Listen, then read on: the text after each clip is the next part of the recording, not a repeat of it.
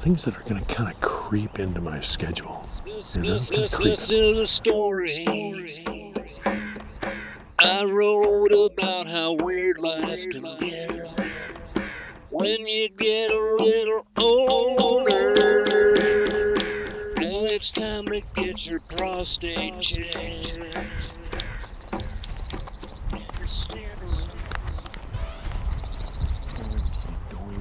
Doinky, doinky, doinky. That's right, friends. It's 5:19 p.m. Wednesday, April the 15th,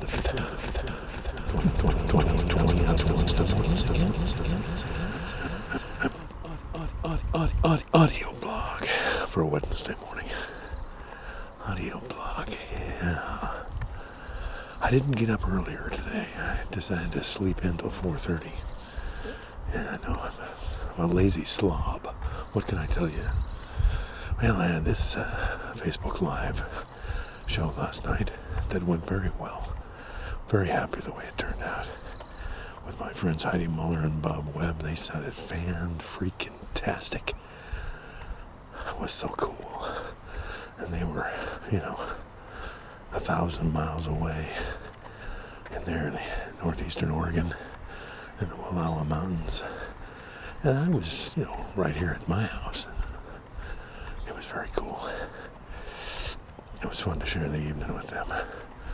I think we raised a good amount of money for the Goose Buzzard, too, which was fun.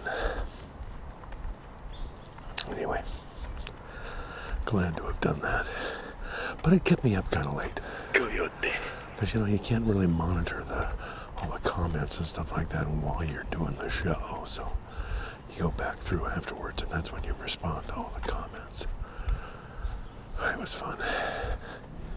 It was fun. Yeah. Gonna do it again next Tuesday. Next Tuesday, 7 o'clock. But I'm gonna just do it solo. And I'm just gonna do an hour. At the most, an hour. Maybe only 45 minutes. That's right. Yeah.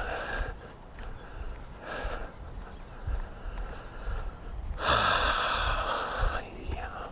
So I might take a nap today. Yeah.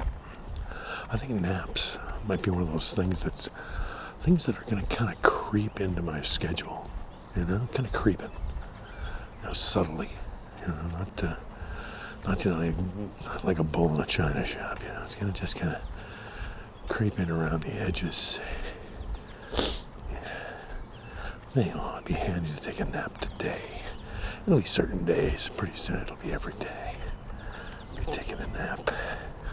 I actually did lay down for about 25 minutes yesterday afternoon, and I believe during that time I did drop off.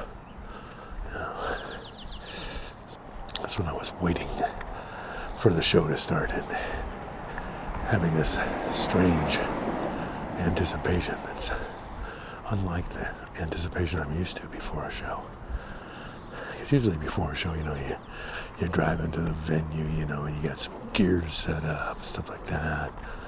Yada yada. It gives you a chance to kind of shake off some of the anxiousness and stuff like that. But man, when you're playing in the place you've been sitting all day, or standing, or doing whatever all day, you don't get a chance to do that. Oh, by the way, smack dab in the middle of 185th Street, another set of headlights coming from the east, nothing from the west. But there is a pair of headlights down there, but they're on the other side of the light at Meridian, so they might be turning left at Meridian, I don't know. But we're across. Smooth sailing, once again, into the Avenue of the Trees. Yeah. The Avenue of the Trees. Yeah. Twin honey buckets are still here. Wonder how long they'll be here. Maybe they're going to be a permanent fixture. Maybe that's just something that the neighborhood has gotten so used to. Stuff that it just wouldn't be the same without the twin honey buckets. Yeah, maybe someday this will be the Avenue of the Twin Honey Buckets. I don't know. tend to doubt it, though. Hopefully the honey buckets will go before the trees do. Yeah. That's what I'm hoping. That's my hope. I mean, I'll be around to see it, though, because I'm not a young man. Bill. That's what you remember. You're standing around.